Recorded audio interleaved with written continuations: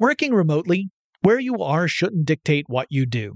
Work from the road by turning your vehicle into a reliable high-speed data Wi-Fi hotspot with AT&T in-car Wi-Fi. On the network that covers more roads than any other carrier, take your work on the road and AT&T will be there to keep you connected. Connect up to 10 devices and stream conference calls, finish up that presentation, or answer last-minute emails. Why wait? Go to att.com/in-car Wi-Fi today for free trial eligibility. Based on independent third-party data, number of devices varies by manufacturer. Always pay careful attention to the road and don't drive distracted. Wi-Fi hotspot intended for passenger use only when vehicle is in operation. Compatible device and vehicle required. What's up, this your boy Lil Duval, and check out my podcast, Conversations with Unc, on the Black Effect Podcast Network. Each and every Tuesday, Conversations with Unc podcast feature casuals and in-depth talk about ebbs and flows of life and the pursuit of happiness. Unlike my work on stage, I tap into a more serious and sensitive side to give life advice and simply offer words of encouragement, yet remind folks to never forget to laugh. Every Tuesday, listen to Conversations with Unc, hosted by Lil Duval on the Black Effect Podcast Network, iHeartRadio app, or wherever you get your podcasts. Presented by AT&T. Connecting changes everything. From BBC Radio 4, Britain's biggest paranormal podcast is going on a road trip. I thought in that moment, oh my God, we've summoned something from this board. This is Uncanny USA. He says, somebody's in the house, and I screamed. Listen to Uncanny USA wherever you get your BBC podcasts, if you dare.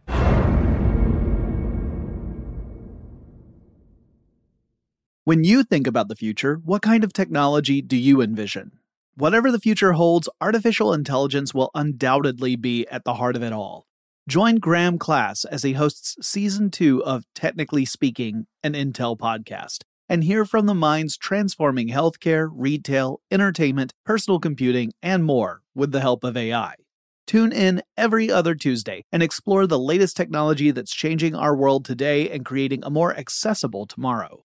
Listen to Technically Speaking, an Intel podcast on the iHeartRadio app, Apple Podcasts, or wherever you get your podcasts. Welcome to Tech Stuff, a production from iHeartRadio. Hey there, and welcome to Tech Stuff. I'm your host, Jonathan Strickland. I'm an executive producer with iHeartRadio, and how the tech are ya? It is March 17th, 2022, and I would like to begin this episode of Tech Stuff News with an apology. This goes out to all my Irish listeners out there, and just know that the following message is really for all my fellow Americans. Top of the podcast to you, and happy St. Patrick's Day, toy to toy to toy. All right, I got that out of the way. Again, my sincerest apologies. Also, you might hear a little bit of background noise, and this episode might sound a little different. That's because I am actually in the office recording today. Had to be here for lots of other reasons. And hey, there's folks here. It's like I haven't seen people in so long. It's kind of nice. But let's get to the news. Bleeping Computer reports that Russia is facing a cloud crunch in the near future. According to the Russian news outlet Kommersant, the country could run out of cloud storage space within as little as 2 months. Now, this is largely because the major cloud storage providers are companies that have pulled out of Russia in the wake of that country's invasion of Ukraine. The news outlet also reported that at a meeting to discuss this issue, there was a proposal to convert domestic services within Russia over to cloud storage services, as well as potentially seizing the assets of companies that once operated within Russia but have since left. In other words, if, say, Amazon was operating a data center in Russia, that Russia might potentially seize those assets and use them for their own. Kind of an eminent domain thing. Other options include cutting off some media streaming services and then reallocating those assets to cloud storage, which wouldn't necessarily be a big popular move for Russian citizens.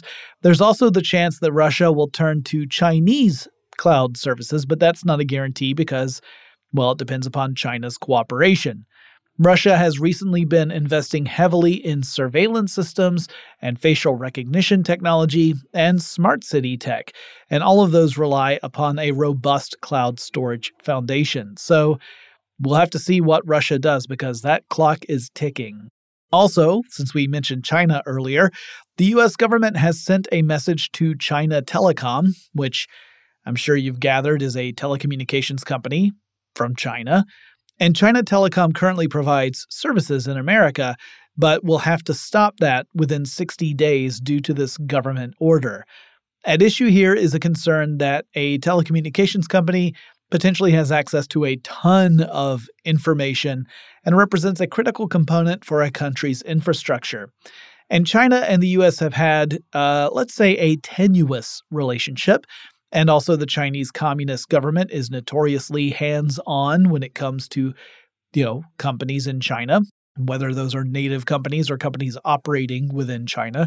So there is a legit fear that a Chinese company could act like a spy or a general surveillance tool on the U.S.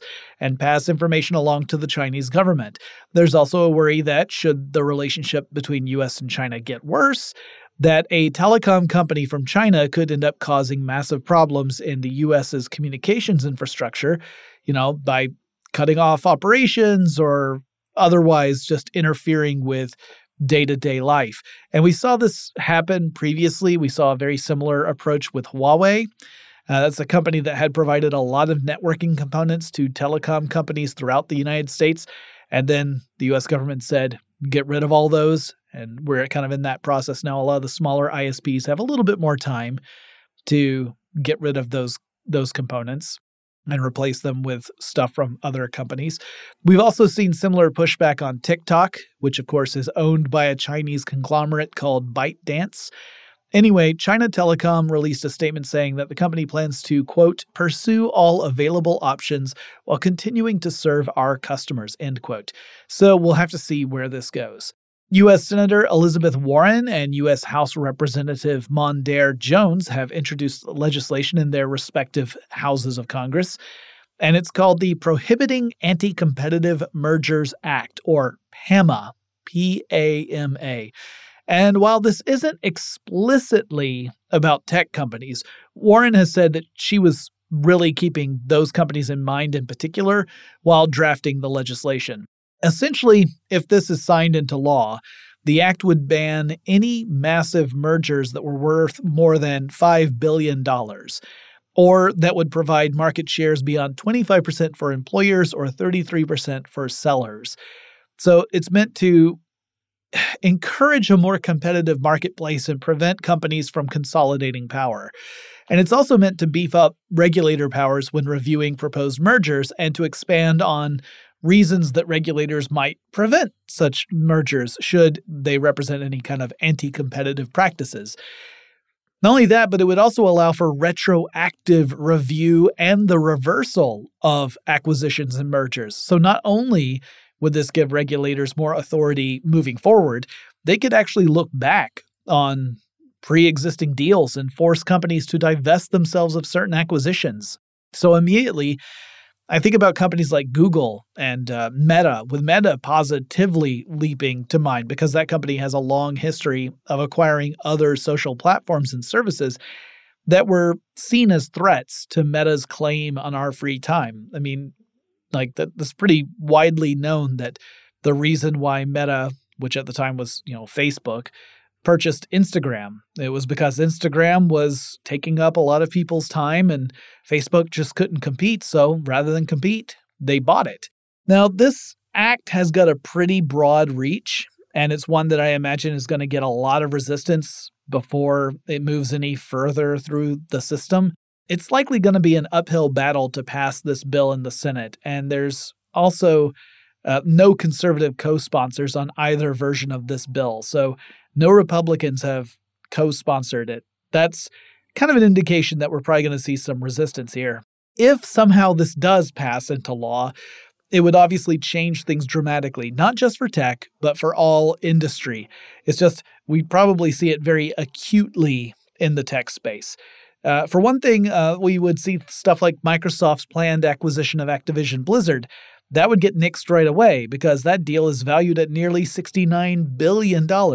That's well over the $5 billion threshold. But we'll have to wait and see where this goes from here.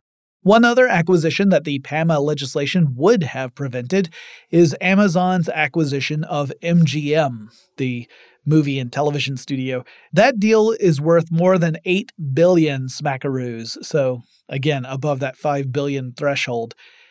However, the FTC did not make a public response about the deal.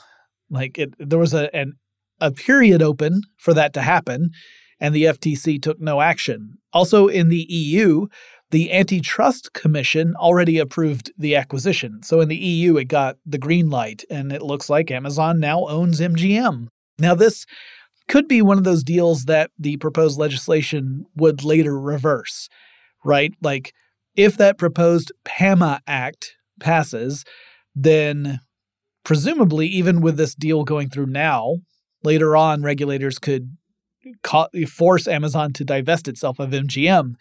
But again, I would be surprised if that PAMA bill actually does become law.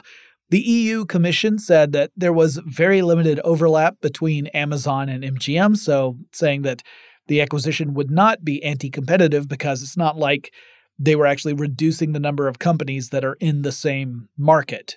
The acquisition will mean that Amazon gets a big boost in content, though not all the content ever created by MGM. That story gets super complicated because different parties have acquired different sections of MGM's library over the years. But it would include stuff like the James Bond franchise, which obviously very valuable. I might do a series about the history and evolution of MGM in the future. It's pretty complicated, but I've done similar episodes about Warner Brothers and some other studios, and MGM obviously is another important one. Anyway, this is a continuation of a trend of consolidation of media, and now Amazon Prime Video will have tons of MGM content on it, while Discovery and Warner Media are in the process of merging and bringing all their content together. So maybe you could argue that this specific example isn't inherently anti-competitive, but the general trend, I think, perhaps is. Okay, we've got a lot more stories to go through, but before we get to that, let's take a quick break. Working remotely, where you are shouldn't dictate what you do. Work from the road by turning your vehicle into a reliable high-speed data Wi-Fi hotspot with AT&T in-car Wi-Fi. On the network that covers more roads than any other carrier, take your work on the road and AT&T will be there to keep you connected. Connect up to 10 devices and stream conference calls, finish up that presentation, or answer last-minute emails. Why wait? Go to att.com/in-car Wi-Fi today for free trial eligibility. Based on independent third-party data, number of devices varies by manufacturer. Always pay careful attention to the road and don't drive distracted. Wi-Fi hotspot intended for passenger use only when vehicle is in operation. Compatible device and vehicle required. I'm Katya Adler, host of The Global Story. Over the last 25 years, I've covered conflicts in the Middle East, political and economic crises in Europe, drug cartels in Mexico.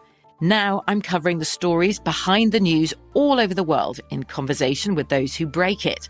Join me Monday to Friday to find out what's happening, why, and what it all means. Follow The Global Story from the BBC wherever you listen to podcasts. When you think about the future, what kind of technology do you envision? Whatever the future holds, artificial intelligence will undoubtedly be at the heart of it all. Join Graham Class as he hosts Season 2 of Technically Speaking, an Intel podcast from Ruby Studio in partnership with Intel. Explore the future of technology that's rapidly evolving our world today with the help of AI. There is still so much work and research needed to fully understand the power and potential of AI. And Intel is at the forefront of implementing AI in revolutionary technology that's changing the world we live in for the better.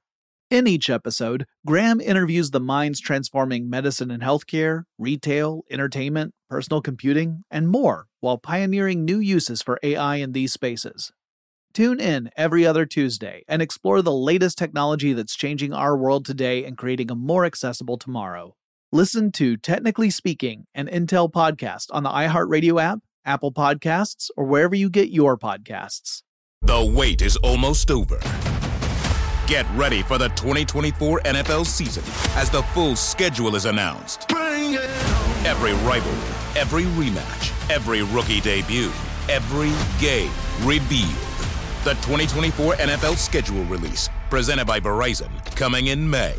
Live on NFL Network, ESPN2, and streaming on NFL Plus. Terms and conditions apply to NFL Plus. Visit NFL.com/schedule release to learn more.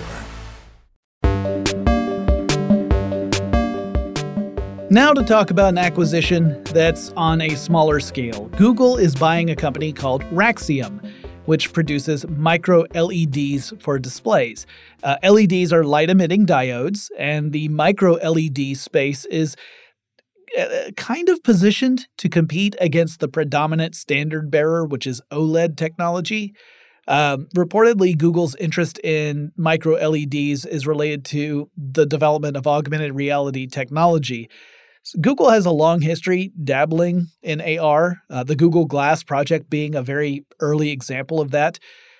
But presumably, whatever Google has in mind is going to be more robust and a more immersive approach to AR in the future.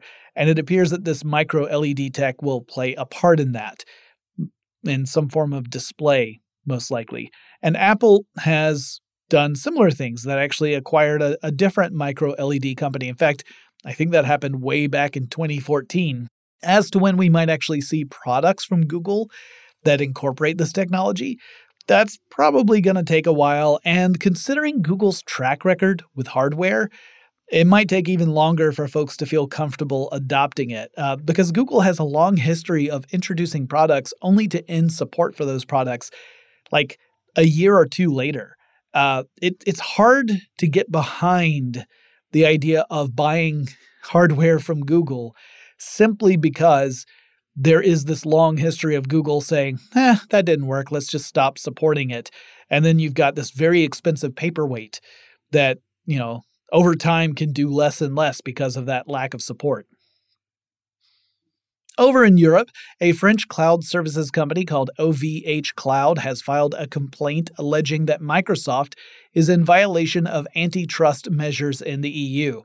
Now, according to the complaint, Microsoft charges a different rate for its Office suite of products if you use a different cloud platform than Microsoft's own Azure. So in other words, if you have a customer that wants to use, say, OVH Cloud for its cloud platform, but still needs to rely on Microsoft Office products for productivity software, then it would have to pay more for that Office software suite than it would if they just went all in with Microsoft. OVH Cloud says this practice is anti-competitive, and it's meant to discourage customers from seeking out any alternatives from Microsoft. And on the one hand, you might say, bundled services have kind of always been a thing, and typically you pay less when you bundle things together. But on the other hand, you have to keep in mind that there are some companies that only provide a subset of those services, like a cloud platform. So, OVH Cloud doesn't necessarily have a productivity suite, so they can't compete on apples to apples with Microsoft. And so you might really love OVH Cloud's product. You might love their customer service. You might think that's the superior cloud platform. But, you probably also need a productivity suite. So you, as a customer, might be more inclined to just go all in with Microsoft because it's cheaper and easier. And that doesn't mean that Microsoft is providing a better experience. It's just, it's giving you an incentive. Anyway, OVH Cloud has filed the complaint, but there's no word as of yet on what happens next or whether Microsoft has even received a formal notice of the complaint yet. Over in California, state lawmakers have proposed new legislation that would give parents the opportunity to sue social networking platforms for getting their kids addicted to social media. And this is a pretty complicated issue, and I can actually view it from a couple of different perspectives. So one perspective is that I could see someone saying it's really the responsibility of parents and schools to monitor kids and to teach them and to help them arm themselves with knowledge and prevent them from getting addicted in the first place. So why would we hold companies accountable for things that parents and schools should be doing? And there's some merit to that argument, I would say. But another view that I can see, and I also find merit in, is that companies like, say, Meta devote an awful lot of time coming up with ways to entice people to come to and then stay on their platforms. In fact, almost all of Meta's business hinges on attracting and retaining users for as much of their time as is possible. In other words, companies like Meta have built their business around creating addictive experiences. So from that perspective, Meta and other companies like it absolutely bear some of the responsibility for kids getting addicted to social media. So the reality is a complex one. And I think there's actually plenty of accountability to go around. I don't think we can assign it all to just one party. Anyway, this proposed law would allow parents to file class action lawsuits against companies that provided services that their children subsequently became addicted to. And the fine would be about $1,000 per child, or $25,000 per child in the case of civil penalty cases.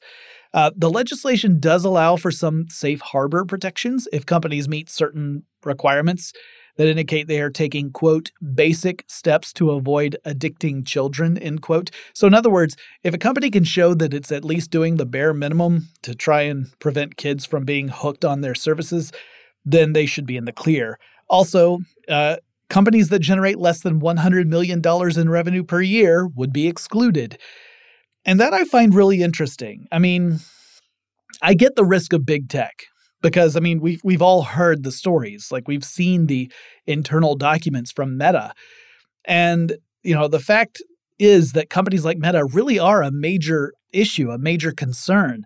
However, to me, it's a little strange to say if you happen to create experiences that are meant to be addictive to children, but you make less than $100 million a year, you're totes okay. That doesn't sit well with me, but maybe I'm just interpreting this incorrectly. 3 years after getting into the VR space, Facebook, or I really should say Meta, says it's going to roll out parental supervision controls for VR experiences.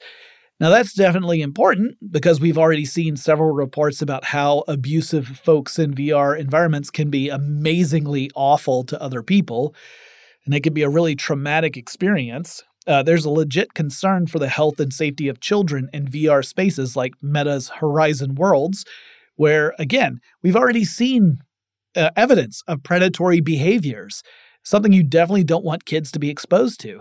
Now, I should add that Meta has stated that the Quest, its main VR product, is intended for users who are 13 or older.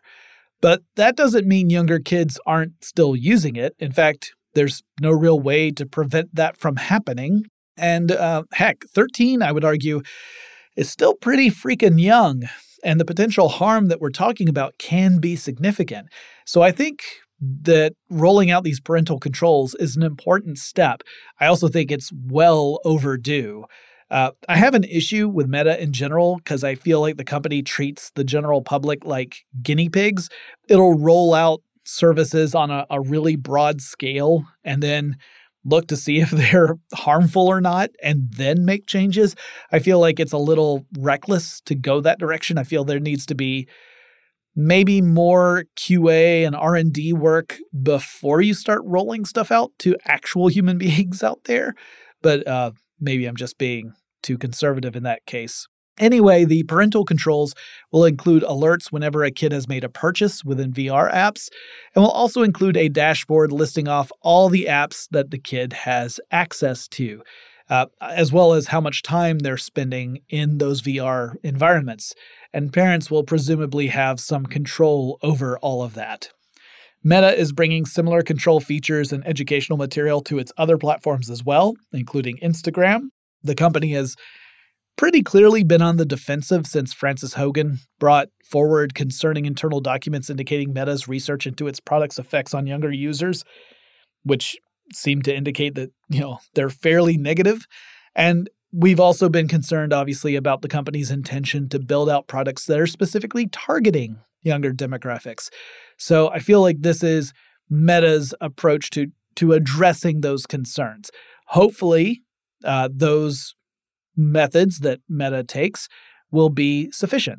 But of course, we've got more bad news for Meta. And in this case, it's that Congress is calling on Meta to answer for a failure that could harm kids.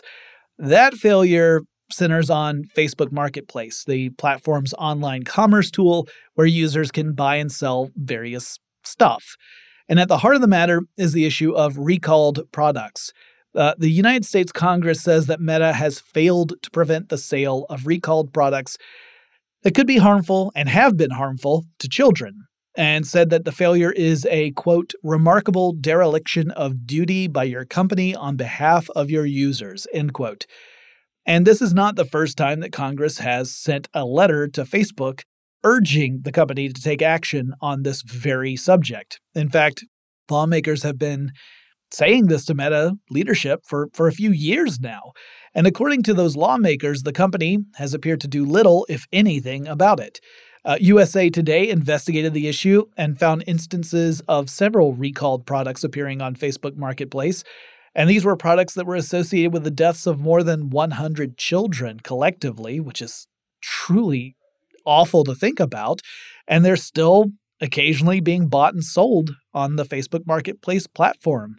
And this is despite the availability of tools like text and image recognition that could identify those kinds of listings and at least allow Facebook to block them. So in other words, it is entirely possible for Meta to log and subsequently remove these posts, and yet the company fails to do so.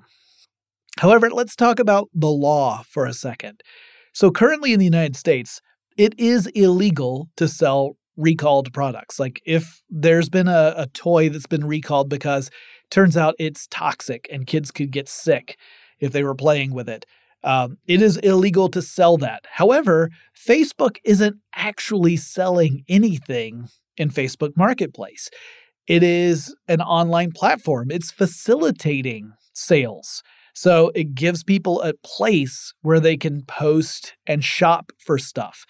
But Facebook itself isn't the merchant. So just as websites shouldn't be held responsible for the stuff that users post to those websites, Facebook shouldn't be held liable for illegal products sold on Marketplace because, again, it's not like Facebook's the vendor. That's as the law stands now. There are some lawmakers in the U.S. who are looking to draft legislation that would require online stores to take greater steps to prevent illegal sales in the future. I imagine that Facebook and lots of other online store companies will take a few steps to address issues like this before that goes much further, because generally speaking, we typically see businesses and industries tackle these issues themselves before regulations get involved.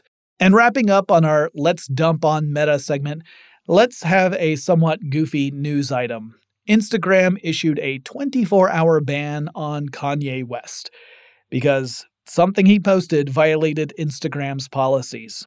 Now, the specific post wasn't singled out. However, general consensus says that it was likely to do with a post Kanye made about Trevor Noah, the host of The Daily Show. Trevor Noah had made some humorous commentary about the ongoing drama between Kanye West's ex-wife Kim Kardashian and Kim Kardashian's boyfriend Pete Davidson.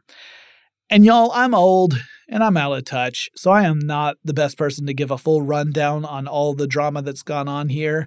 I'm aware of it, but I haven't really been following it. However, I do think that based on my limited knowledge of Kanye West, this was a very Kanye thing to have happen.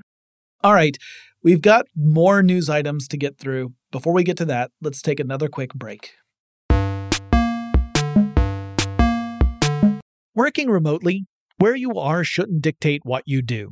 Work from the road by turning your vehicle into a reliable high-speed data Wi-Fi hotspot with AT&T in-car Wi-Fi. On the network that covers more roads than any other carrier, take your work on the road and AT&T will be there to keep you connected. Connect up to 10 devices and stream conference calls, finish up that presentation, or answer last-minute emails. Why wait? Go to att.com/in-car Wi-Fi today for free trial eligibility. Based on independent third-party data, number of devices varies by manufacturer. Always pay careful attention to the road and don't drive distracted. Wi-Fi hotspot intended for passenger use only when vehicle is in operation. Compatible device and vehicle required. I'm Katya Adler, host of The Global Story. Over the last 25 years, I've covered conflicts in the Middle East, political and economic crises in Europe, drug cartels in Mexico. Now I'm covering the stories behind the news all over the world in conversation with those who break it. Join me Monday to Friday to find out what's happening, why, and what it all means. Follow The Global Story from the BBC wherever you listen to podcasts. When you think about the future, what kind of technology do you envision? Whatever the future holds, artificial intelligence will undoubtedly be at the heart of it all. Join Graham Class as he hosts Season 2 of Technically Speaking, an Intel podcast from Ruby Studio in partnership with Intel. Explore the future of technology that's rapidly evolving our world today with the help of AI. There is still so much work and research needed to fully understand the power and potential of AI. And Intel is at the forefront of implementing AI in revolutionary technology that's changing the world we live in for the better. In each episode, Graham interviews the minds transforming medicine and healthcare, retail, entertainment, personal computing, and more, while pioneering new uses for AI in these spaces. Tune in every other Tuesday and explore the latest technology that's changing our world today and creating a more accessible tomorrow. Listen to Technically Speaking, an Intel podcast on the iHeartRadio app, Apple Podcasts, or wherever you get your podcasts. The wait is almost over. Get ready for the 2024 NFL season as the full schedule is announced. Every rivalry, every rematch, every rookie debut, every game revealed. The 2024 NFL schedule release, presented by Verizon, coming in May. Live on NFL Network, ESPN2, and streaming on NFL Plus. Terms and conditions apply to NFL Plus. Visit NFL.com/schedule release to learn more.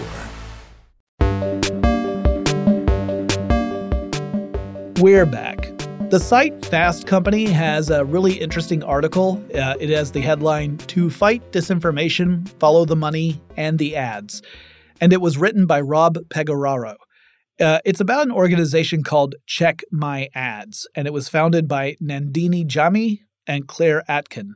The focus of this organization is to defund disinformation, and the two co-founders made the case that disinformation campaigns are funded. They make money, not by just posting on social networks. Like, that's not really where money comes in to these organizations. If that were how they depended upon revenue, they would fade away because they don't make enough that way. Instead, it's attracting people to owned and operated websites that heavily feature advertising. And, web ads, that's the basic revenue plan we see across the web. And in many of these cases, companies that use certain ad exchanges, that is, a company that brokers ads, right? Like, it takes in orders from clients and then places those ads on websites. Well, certain ad exchanges might end up running ads against content that their clients would rather not be associated with. There have been lots of cases with this. In fact, the Sleeping Giants organization, which is related in a way, at least it's connected to Check My Ads, has long been pointing out how ads for certain companies have appeared on, let's say, controversial sites with the question of, hey, are you okay with your ad being posted against this article? And that has often resulted in various companies pulling their ads from those companies and telling ad exchanges, hey, we don't want you to place our ads on sites like this one. So that's kind of what Check My Ads is all about, is like helping identify where these instances are happening in an effort to defund those websites and take away the money that allows these disinformation campaigns to exist in the first place. And the whole article is well worth a read. The co-founders make a plea to business owners. They tell business owners, hey, you guys need to be really good stewards of your brands. You need to be aware of where your advertising is going. And you need to take a more proactive approach to being sure that the sites where your ads are showing up align with the vision of your company. So, interesting article. I recommend you check it out. Hey, do you log into Netflix using someone else's account? Because I know that happens a lot. I've actually got friends who have casually mentioned that they use a login that belongs to someone else in order to get on Netflix. Now, obviously, Netflix would really prefer people not do that. Netflix is always going to want everyone to have their own subscription. And now it sounds like Netflix is looking at a way to actively discourage that behavior. Namely, Netflix is going to try and identify accounts that are shared across multiple users and then charge those accounts more for a Netflix subscription. So if you are borrowing login information, you might find that login password has mysteriously changed because it might turn out that your parents or your old college roommate or whomever doesn't want to have to pay more for their Netflix account just so your freeloading butt can watch the next season of Love Island or whatever. I don't know. I don't even watch Netflix anymore. But at the moment, Netflix is just doing a limited test on this policy in Costa Rica, in Chile, and Peru. And the company has also stated that it will let account holders allow the folks using the account, sharing the account to, quote, transfer profile information either to a new account or an extra member sub-account, thus keeping the viewing history, my list, and personalized recommendations, end quote. Presumably, Netflix will monitor the effects of this policy in the test countries before rolling it out or tweaking it and then rolling it out worldwide. But this is just a heads up if you happen to rely on a shared account to access Netflix.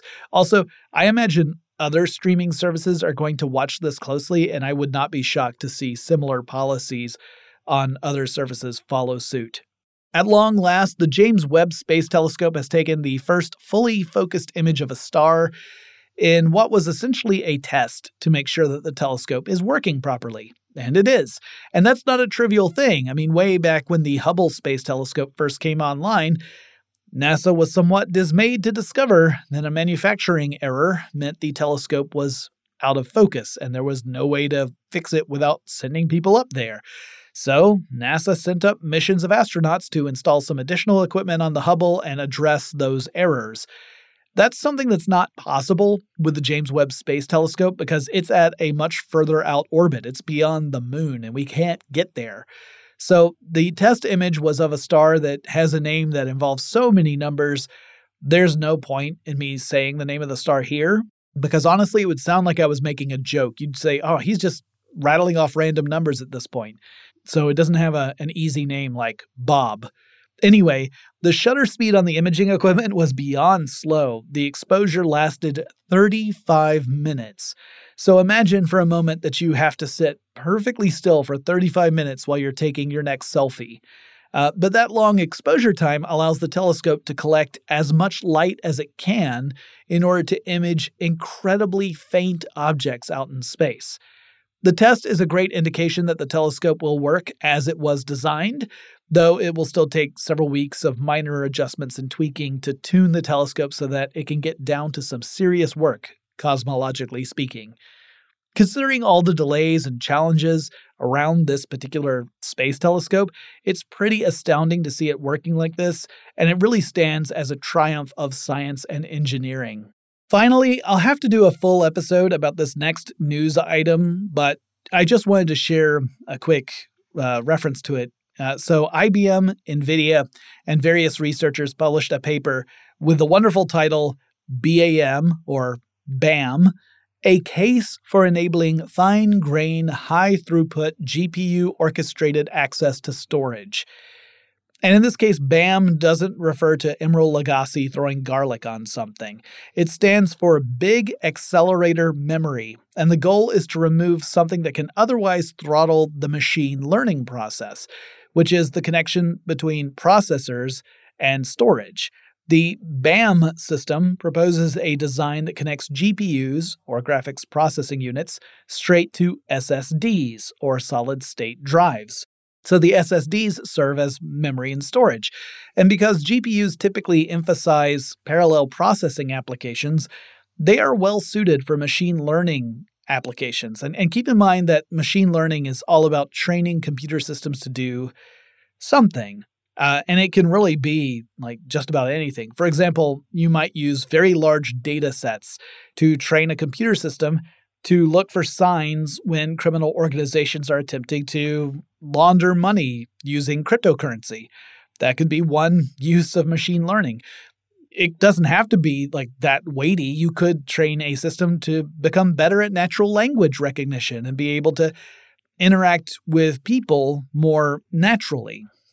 Historically, the path between processors and storage has created kind of a traffic jam in machine learning applications. So this proposed architecture could alleviate that. And like I said, I'll have to read up on this further and maybe do a full episode about it in the future. In the meantime, if you have any suggestions for future episodes of Tech Stuff, I welcome you to reach out and let me know about your ideas. The best way to do that is over on Twitter. The handle for the show is TechStuffHSW. And I'll talk to you again really soon.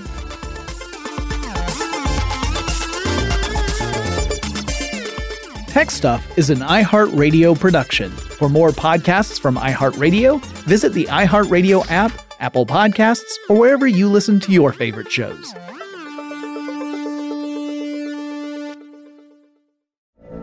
From BBC Radio 4, Britain's biggest paranormal podcast is going on a road trip. I thought in that moment, oh my God, we've summoned something from this board. This is Uncanny USA. He says, somebody's in the house, and I screamed. Listen to Uncanny USA wherever you get your BBC podcasts, if you dare.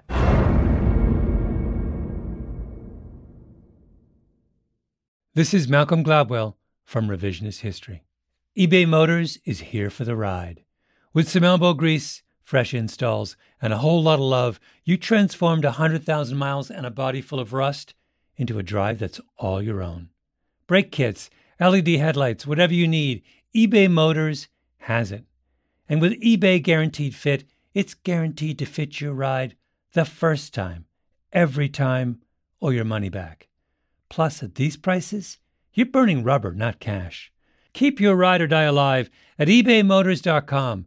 Eligible items only. Exclusions apply. The wait is almost over. Get ready for the 2024 NFL season as the full schedule is announced. Every rivalry, every rematch, every rookie debut, every game revealed. The 2024 NFL schedule release, presented by Verizon, coming in May. Live on NFL Network, ESPN2, and streaming on NFL Plus. Terms and conditions apply to NFL Plus. Visit NFL.com/schedule release to learn more. This is Amy Brown from 4 Things with Amy Brown. Today, healthier is happening at CVS Health in more ways than you've ever seen. It's wellness destinations for seniors, including select locations with Oak Street Health and CVS Pharmacy. It's doctors, nurses, pharmacists, and everyone in between offering quality care and support virtually, in person, and on the phone. It's in-home evaluations through Signify Health and meeting mental health needs through Aetna. And those are just a few of the ways that healthier is happening. To see more, visit cvshealth.com/healthier happens together. CVS Pharmacy, Oak Street Health, CVS Specialty, Signify Health, and Aetna are part of CVS Health. Eligibility and services vary by location and individual.